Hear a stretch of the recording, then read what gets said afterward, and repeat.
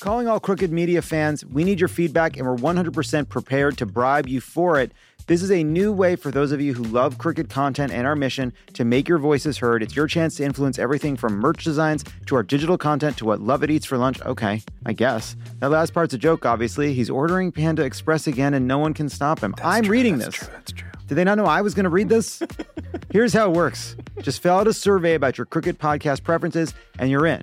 We'll reach out to you when we need your opinion, and you'll get a promo code to the Crooked store every time you participate. So sign up, help us out, because Tommy gets scared when you show up at his gym to tell him about your t-shirt ideas. That is true. It was a good idea, though. Go to crooked.com/insiders to join today. Mr. Chief Justice, may it please the court.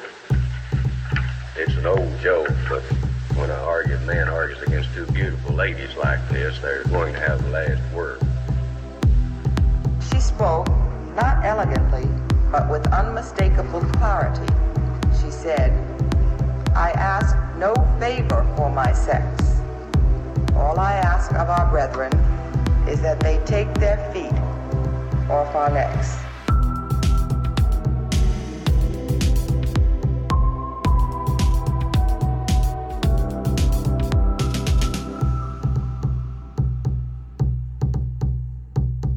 Welcome back to Strict Scrutiny, your podcast about the Supreme Court and the legal culture that surrounds it. We're your hosts. I'm Melissa Murray. And I'm Leah Littman, back from the woods. So Leah's back from the woods, but I just have to say, we are throwing this episode together. At least we're just recording this episode because it's less than an hour after the court released its opinions. And we had some scheduling constraints on our part, so we're just doing this on the fly. So I just want to put that out there as a kind of star footnote or just a general caveat for this entire episode.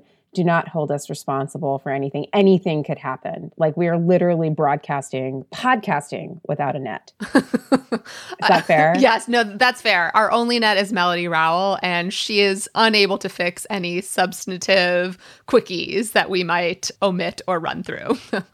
She's literally the safety net. So Melody, come through, girl, come through. Okay. So Leah's back from her time in Northern Michigan, so we'll get a chance to expand on our discussion of California versus Texas, the ACA case, because the fear of missing out was absolutely killing Leah. So we want her to get in on that. And then we have some court culture for you later on as well. So Leah, why don't you kick us off with the news? So I just wanted to highlight on the news what is happening with the stay request in the case involving the Center for Disease Control eviction moratorium. This case is Alabama Association of Realtors. The Supreme Court requested a response on June 10th. A reply came in on June 14th. The moratorium expires at the end of the month. We don't have any action on this, and none of us thought the court was going to disturb the stay and actually prevent the CDC from enforcing the eviction moratorium through the end of June. But it is curious to me that nothing has come of it yet, given this closing window. So I want to know what's going on there. Do you think they're just running out the clock? I mean, it's possible. I think it's also possible someone is writing something, given that they don't want to suggest that the eviction moratorium is valid, which the D.C. Circuit appeared to do so when they declined to disturb the lower court's ruling. So that's another possibility. Well, let's stay tuned on that one.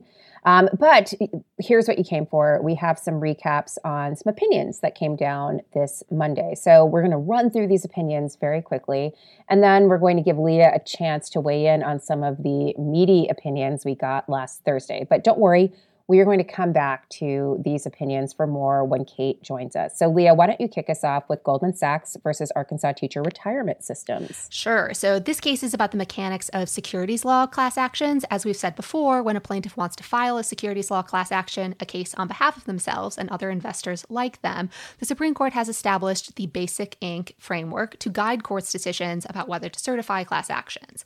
The underlying securities law claim in these cases is that a company made a misstatement and that the plaintiff relied on that statement to their detriment. And in Basic, the court held that if a statement is material, you can presume that a plaintiff relied on it.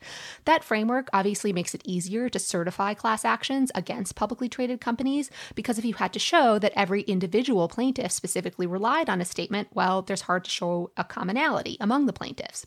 But if you need only show that the statements are material, then it's easier to certify a class.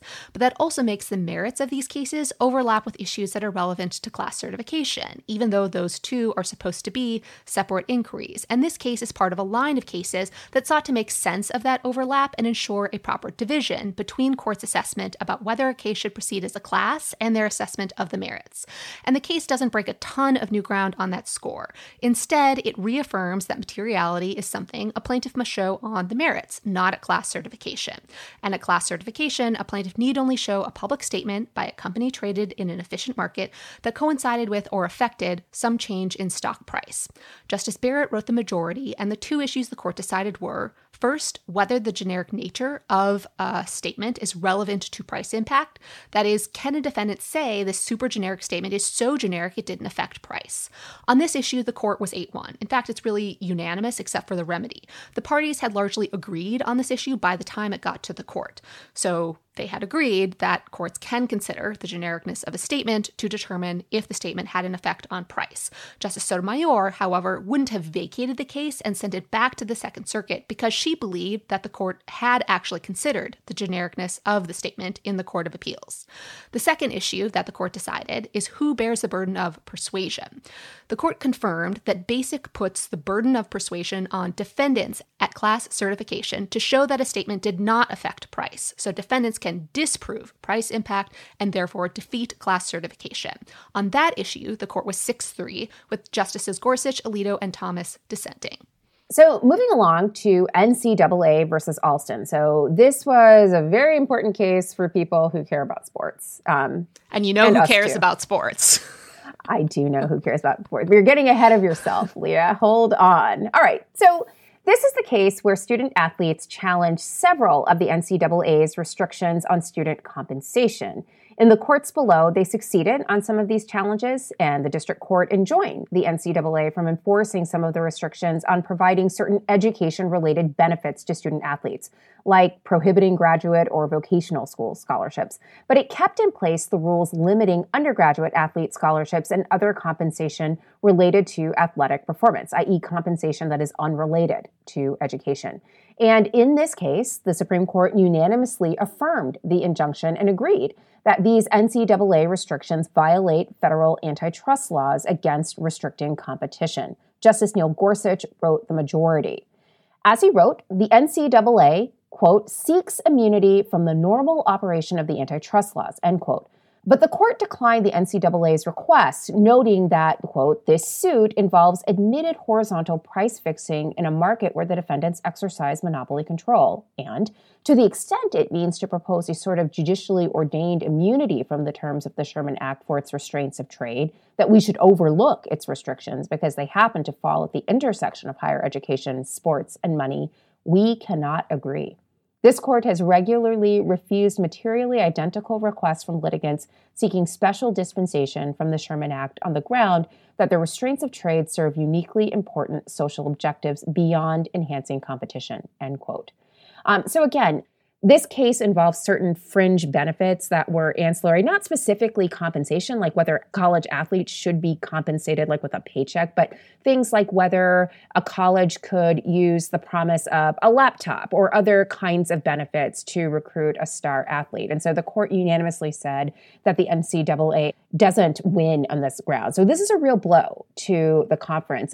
But I think what is the meatier part of this case comes from the concurrence, which was authored by none other than Justice Brett Basketball Kavanaugh, who literally injected basketball into so many cases this term. Much was made in his confirmation hearings about the fact that he coached his daughter's basketball team. So we already knew that he liked And he brought it up basketball. at oral argument in Mahanoy, the FQ in Mahanoy, case. in Terry, he brought up Len Bias. And I'm like, dude, we get it. You like basketball. You really like basketball. But he really found a way to channel his big basketball energy into something quite meaningful. So in this concurrence, he basically invited plaintiffs in other cases to challenge the other NCAA restrictions on student compensation. So as he said in the concurrence, but this case involves only a narrow subset of the NCAA's compensation rules, namely the rules restricting the education-related benefits. I add this concurring opinion to underscore that the NCAA's remaining compensation rules also raise serious questions under the antitrust laws. So Dun, dun, dun. Brett Kavanaugh invites you to the last dance because he wants to get there. Yeah, the NCAA, you are on notice. Buckle up, get a lawyer. Boom, lawyered. You need to be because stuff is coming. And I thought this was really interesting because at oral arguments, the court definitely seemed to understand that there were some real issues here, but they also seemed, I think, at least from oral arguments, to be at pains to keep things as settled as possible. Yes. So the fact of this unanimous opinion, I think, is actually quite striking. Yes. I mean, they definitely wanted to keep it settled in that the really most they said in this opinion is that settled antitrust laws apply to the NCAA. Justice Gorsuch went out of his way to note all of the times the NCAA wasn't pressing certain arguments or points on which they agreed. And so really what this case just kind of stands for is normal antitrust rules apply to the NCAA. Now, that's a problem for the NCAA, given that they have largely operated under the assumption that they can engage in all of this anti-competitive behavior because sports, college sports, amateurism, and the court clearly, junks that as a justification. But I think we are very unsure exactly how far these antitrust principles go as far as invalidating other NCAA rules. And that's a question that Justice Kavanaugh, big basketball energy, is eager to address. There's a point that Kavitha Davidson, who is a writer for The Athletic, made, and I just wanted to highlight it. So she noted that to really understand the import of this case, you have to look beyond the traditional revenue-generating sports like basketball or football, which I think is what everyone is thinking of, and certainly Brett Kavanaugh is thinking of. And she said, this is really important for the athletes in the non-revenue generating sports. So rowing, fencing, and more importantly, women's sports, which aren't always understood to be revenue generating, because this sort of lays the groundwork for a college athlete who, for example, has a gymnastics routine that goes viral to actually monetize that in some way, either through social media or some other thing. And in a way that any ordinary student could do, but a college athlete could not because of these restrictions. And so there's a way in which there's an interesting equality dimension, especially for women's sports, that underlays this decision. The court, of course, makes no mention of that, nor do they make any mention of the fact that when this case was being argued, there was that huge flap around the college basketball tournament where the women athletes got markedly different and disadvantageous conditions relative to the male basketball players. So much to see here, and Brett Kavanaugh is gearing up. He really is. He wants us to know he's not just a regular dad. He's a cool basketball dad. So. The less your business spends, the more margin you keep. But today, everything costs more. So smart businesses are graduating to NetSuite by Oracle. NetSuite is the #1 cloud financial system, bringing accounting, financial management, inventory, HR into one proven platform, helping you reduce IT costs, maintenance costs, and manual errors. Over 37,000 companies have already made the move to NetSuite. Backed by popular demand, NetSuite has extended its one-of-a-kind flexible financing program for a few more weeks. Head to netsuite.com/streaming. netsuite.com/streaming. All right, people, we all know the stakes of the 2024 election are high, whether it's keeping the Senate, taking back the House, or stopping Republicans at the state level. If you're ready to make a real difference, sign up for Vote Save America's 2024 volunteer program. And just to make it interesting, we're pitting you against each other. Vote Save America will sort you onto a team, east or west, and you'll compete with a community of other volunteers to maximize your impact on the ground with opportunities tailored to you and the causes you care about. The team with the highest volunteering stats could secure the biggest prize of all, the continuation of American democracy. Head to votesaveamerica.com/2024 now and get ready to organize or else. This message has been paid for by Vote Save America. You can learn more at votesaveamerica.com, and this ad has not been authorized by any candidate or candidates committee.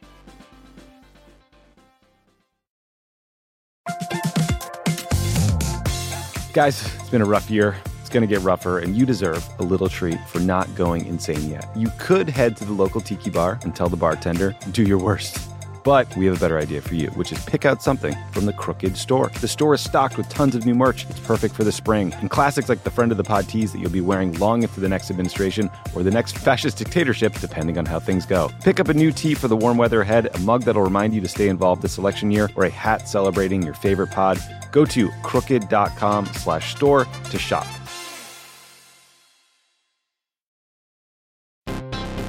Are you like me and tracking the polls obsessively this election year? Well, Dan Pfeiffer's right there with you, and he's taking them seriously, but not literally.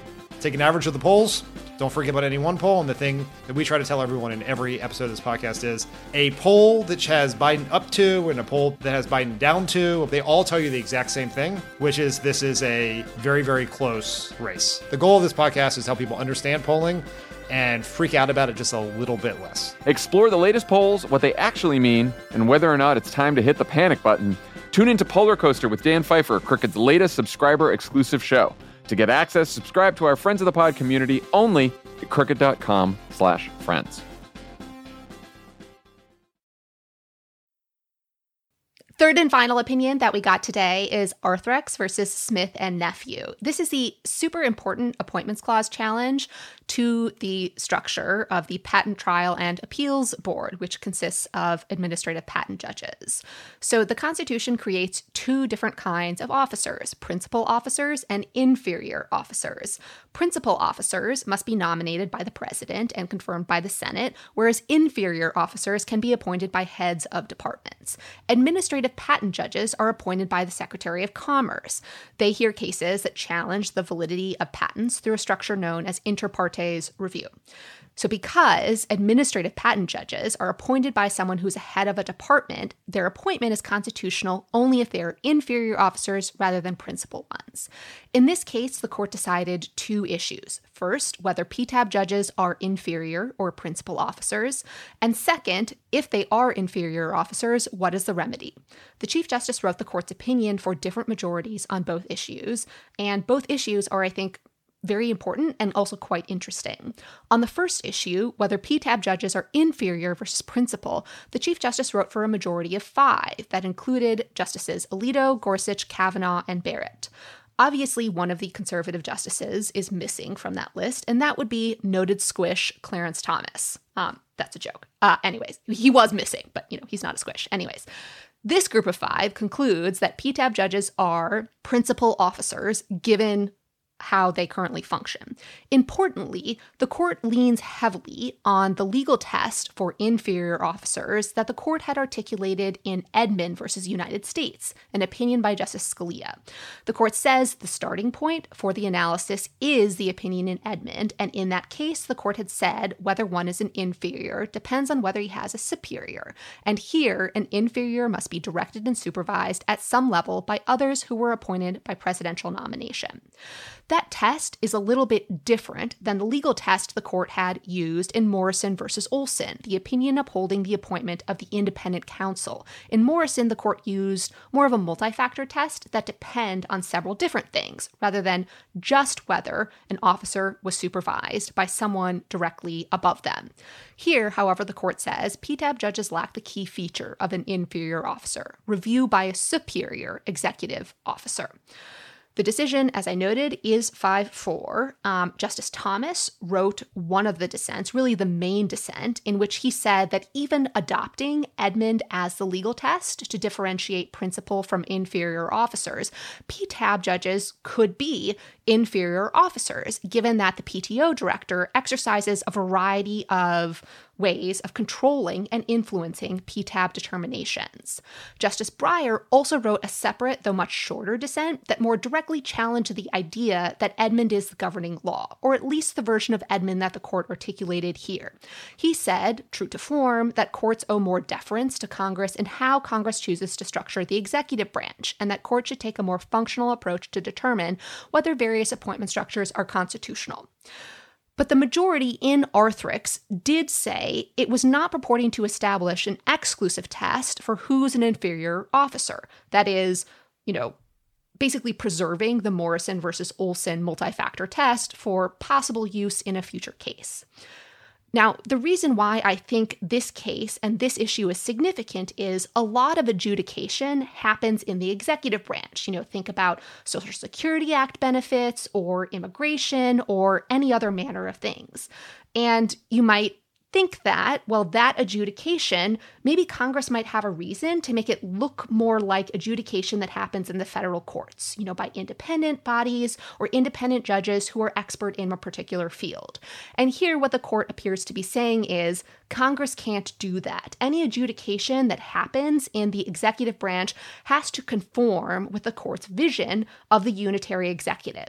So here's a question that I think all of these cases strike for me. How does the theory of the unitary executive map on to the antipathy for the administrative state that the conservative justices seem to have? Because at once there is this interest in a quite muscular administrative state that is completely channeled through the president, but then there's also incredible skepticism of the administrative state. So how do those two match up? That's an issue that I hope we will get to discuss on a special episode that we are attempting to schedule/coordinate for this summer. I won't spoil what it will be. But I guess I view the two as related in the following sense. It's kind of a legal fiction that courts just started describing administrative agencies as, part of the executive branch and within the executive branch. And so I think that that is the fiction that the hostility to the administrative state is pushing on. Even if you make these officers subject to presidential removal or control by a higher level executive officer, it just isn't the case that the president is really going to be able to control all of these adjudications or all of these decisions.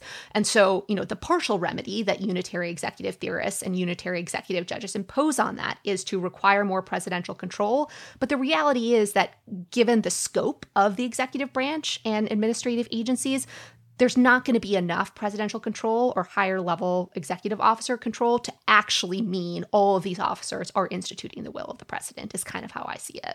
So then we get to the second issue, which I think is the more theoretically or perhaps jurisprudentially interesting issue. And that is, what is the remedy, given that a majority of the court concludes that as currently structured, PTAB judges are principal officers. Here, the Chief Justice writes for a different majority that includes Justices Alito, Kavanaugh, Breyer, Sotomayor, Kagan, and Barrett. Arthrex had wanted the court to hold that the entire regime of patent inter partes review was unconstitutional. Instead, the court says the remedy is to enjoin the enforcement of a statutory provision that says, quote, each inter partes review shall be heard by at least 3 members of the PTAB, and that only the PTAB may grant rehearings. And the court then says, well, look, without that restriction, that is, if we say that restriction can't be enforced, then the PTO director can review PTAB decisions and issue decisions himself on behalf of the board. Now, the reason why I think that's really interesting is, of course, no provision in the statute actually says that. That is, absent that restriction that the court enjoins, it's not like there's another provision in the statute that gives the PTO director the ability to review PTAB decisions. So instead, the court just seems to graft its own principle about how to structure these PTAB proceedings onto the statute. It is using, severability, questions about what the proper remedy is, to essentially rewrite the statute, based on functional considerations about how the executive branch should be structured. That obviously doesn't sound like a super limited principle or decision, although I think that this remedy was in some ways the most limited remedy available to the court, given that, again, it didn't require the court to declare the whole inter partes review and PTAB system unconstitutional, which is what Justice Gorsuch would have done, nor did it require the court to say that any officer who is protected by removal protections, that is, any officer who can't be removed for cause by a higher level executive officer is necessarily a principal officer. So in some ways, the court avoided a broader ruling, but I think in the process, again, kind of imposed its own structure under the guise of severability and remedy on this entire statutory scheme. Can I ask another question, Leah? Yeah. This is a decision authored by the Chief Justice in the majority. What does that mean for the voting rights case, which is also argued in the sitting? He's not writing that then. Right. He's not writing it. But because so few cases were argued that sitting, it's hard to know who exactly will be writing, given that several justices actually won't have a majority or opinion from that sitting. So the options are Justices Breyer, Thomas, Alito, Kagan, or Kavanaugh. And, one possibility is, the chief assigns it to Justice Kagan in an effort to make it look less political and write the narrowest possible opinion, preserving some vote dilutions claims or claims under Section 2 of the Voting Rights Act. But, hard to say exactly what might happen there. right, so stay tuned for Wednesday, Friday, or beyond when maybe we'll get that decision in the voting rights cases, Brnovich et al. So we just want to quickly flag, because I know there are a number of you who tweeted at us about Nestle versus Doe, and we didn't do it last week because we wanted to wait for Leah, and so she's back. So we're going to briefly do this because I know, Leah, you definitely have some thoughts about the ACA case that you want to share. But for those of you who are not following Nestle versus Doe, this was the case where the court was going to decide whether domestic corporations can be liable for human rights violations under the Alien Tort Statute. It had previously taken two other cases, Kiobel and Jessner, to answer that question, but it didn't actually answer those questions in those cases. And it didn't really explicitly do that here either. Although 5 justices signaled perhaps that they are responsive and interested in the question of making sure that domestic corporations can be held liable for human rights violations. So that was something. So do you want to say a little bit about the case, Leah? Sure. So again, want to put a pin in a court culture segment that is related to this case, which is whether and when it might be fair to say that the court's decision in this case or the arguments in this case defended child slavery or immunized a corporation from claims of child slavery, which is what the company Nestle was accused of doing in this case, continuing to work with cocoa farms that it knew or had reason to know engaged in child slavery. Again, we'll discuss that later. A lot happening at the end of the term. So instead of resolving the question of corporate liability, a majority of the court in an 8-1 decision from Justice Thomas ends up saying that essentially the allegations in this case were an impermissible extraterritorial application of the Alien Tort Statute, given that the allegations did not concern any specific conduct except for general corporate decision-making that happened in the United States, and therefore that the allegations lacked a nexus to the United States. Again, we'll come back to this, but part of what was notable for me in that ruling is that instead of applying the touch and concern test that the court had previously seemingly adopted in Kiobel for ATS claims, the court seems to adopt instead a 2-step framework for assessing presumption of extraterritoriality claims that it had announced in the previous decision, RJR Nabisco. And what that test had said is you examine, the geographic scope of the statute and whether the case involves a domestic application of the statute by considering the statute's focus. And here the court says, the conduct that this statute focused on, the plaintiff's allegations all concern activity outside of the United States. Now, you mentioned that in some of the separate writings in this case, and there were a bunch, some of the justices did take positions on whether domestic corporations could be sued under the Alien Tort Statute. Justices Sotomayor, Breyer, and Kagan said they could. And then in a separate concurrence by Justice Gorsuch, which was joined in relevant part by Justice Alito, they also said there was no basis for limiting the ATS cause of action to natural persons, and specifically said corporate liability exists to the same extent it would be available against a natural person. Again, we'll come back to this because I actually think that the presumption of extraterritoriality test that the court adopts will in a lot of ways effectively immunize corporations from ATS suits, but a lot going on, including the court culture segment. And seriously, I have been stewing over the ACA opinion in Northern Michigan for 4 days. I need to talk about it now. And so that's what we're going to do. Again, listeners who tweet at us, we are trying to be responsive to you, but Leah has needs, and we are going to sate her ACA thirst right now. It is happening. All right. So Leah, again, to recap, the ACA was quote unquote saved by the court last Thursday. Discuss. Go. Not the proper framing. Anyways, okay. So as I mentioned, I've been stewing over this opinion for 4 days. Obviously, that makes it impossible for me to match the emotional register of Sam Alito, who has clearly been stewing and really inwardly raging about these opinions since November. So he's had a 7-month jump start on me. But I will try my best. Anyways. I think you can catch up. I will try. And the opinion that I really wanted to focus on was Justice Alito's dissent, unsurprisingly. I think we might need a full summer episode about this because it is truly unreal. And I want to start by discussing It's longer than the majority. Oh, of course. Twice the length of the majority. He is emoting all over the U.S. reports. I don't know whether to call this emo Alito, emotion Alito. I'm working on the portmanteau. He caught some feelings. Yeah. I mean, Sam, I get it, right? I think it was in the after show Q&A from our live show at Yale ACS, which never made it into our full episode because, have to save something for the live audience. I described this podcast as me working out my feelings from my SCOTUS clerkship, which was during the term that the court decided NFIB versus Sebelius. So again, I get it, Sam. You have feelings you need to work out. He's doing it on the U.S. reports. I'm doing it over the podcast airwaves. Anyway, back to that Sam Alito dissent.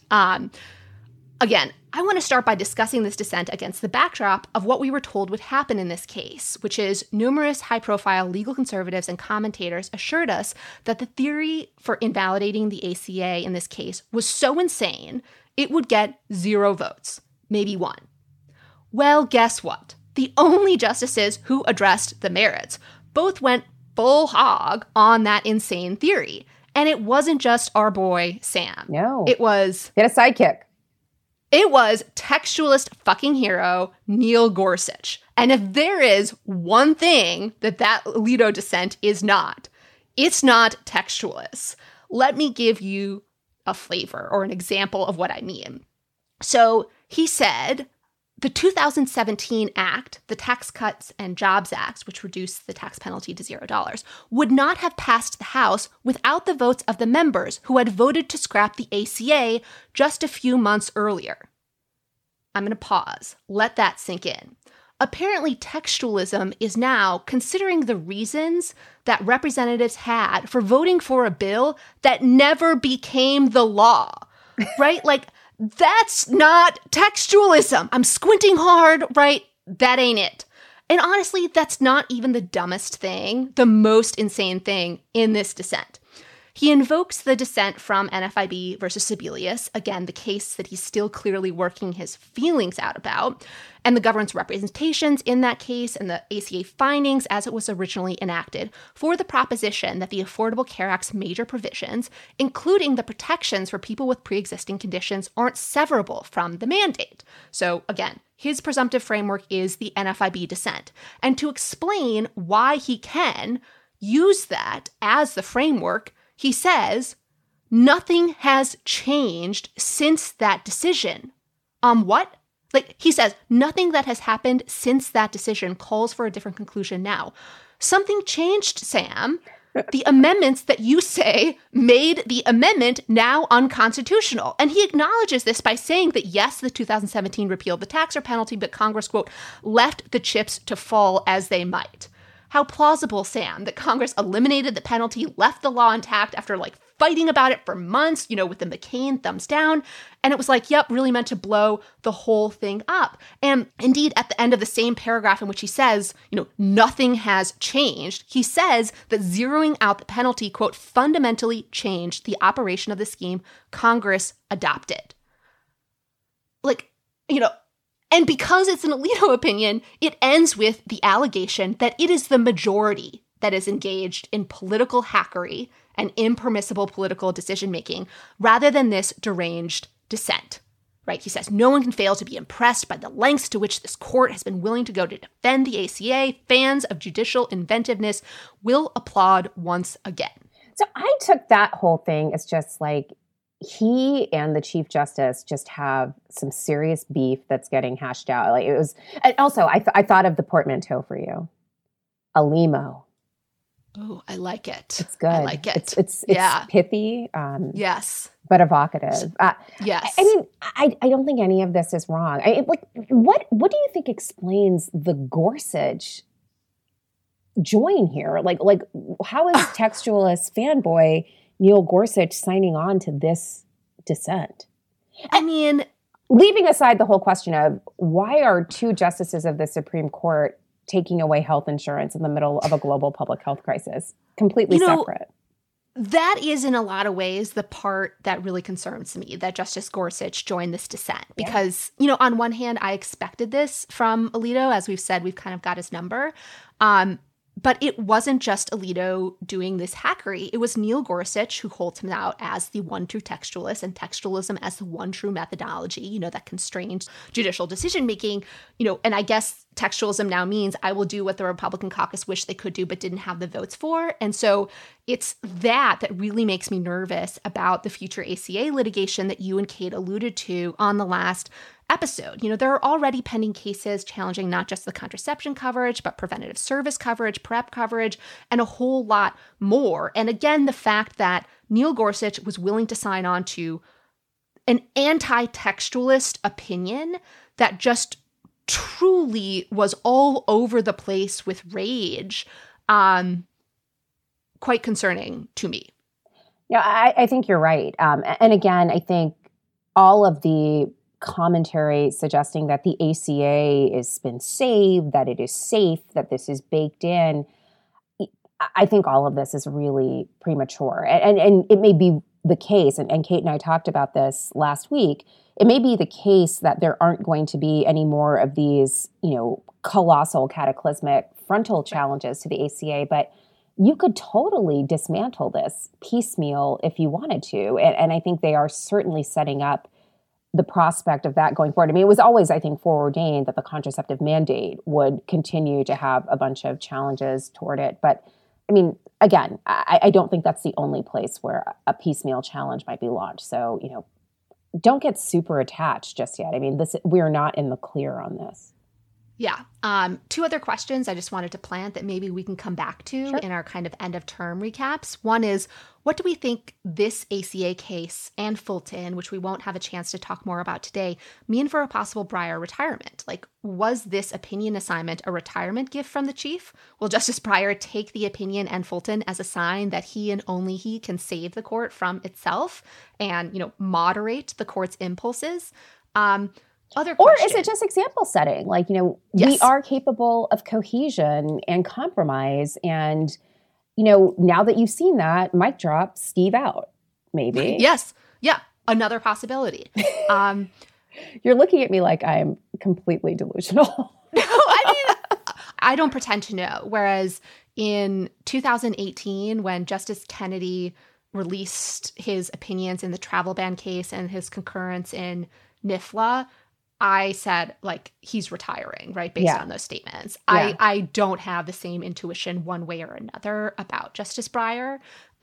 So, we will have to wait to see, as we have been waiting. He is certainly more enigmatic than your justice was. Corey Robin, take note. Maybe there's another enigma worth probing at the court. Speaking of the enigma, Stephen Breyer, does he have a little troll in him? He was really going out of his way to cite Justice Alito's opinion in Clapper in his ACA no standing case. CF Clapper, Clapper, Clapper. And, that was the opinion in which Justice Alito wrote the majority, finding that plaintiffs didn't have standing to challenge the government surveillance system. Justice Breyer wrote the dissent, and it made me wonder. Oh, I think the Clapper clapback was for real. I think that was totally intentional. And yes, it reminded me of, did you ever see Steel Magnolias? Oh, yeah.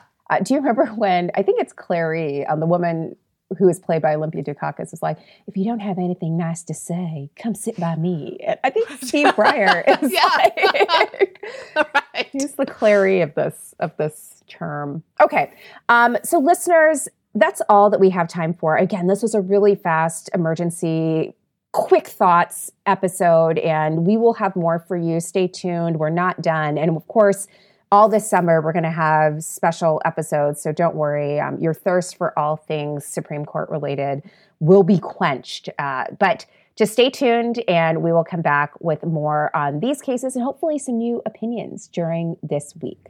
Yes, definitely. And hopefully I will be able to work my way up to the emotional register of Sam Alito. I feel like I was getting going, but needed a little bit more time. So, and I need it to happen. I might need Taylor to release Taylor's version of All Too Well in order for me to really channel the inner emo of Sam Alito. But I don't think I think this is really a kind of Fall Out Boy kind of vibe. Oh. He's our Fall Out Boy. Oh my gosh. I can totally see Sam Alito with headphones in, listening to Fall Out Boy, writing those lines directed at the Chief Justice, who he has been stewing about for almost a decade. That's the vibe. With a big lock of hair covering one eye, just like Pete went. Right. On that note, thank you, listeners, for tuning in to this quick hit. We will, as Melissa said, have more this week, including about some of the opinions we got out today. Thanks to our producer, Melody Rowell, for putting this together. Thanks to Eddie Cooper for making our music. And thanks to to our intern, Liam Bendixson, and thanks, as always, to all of you.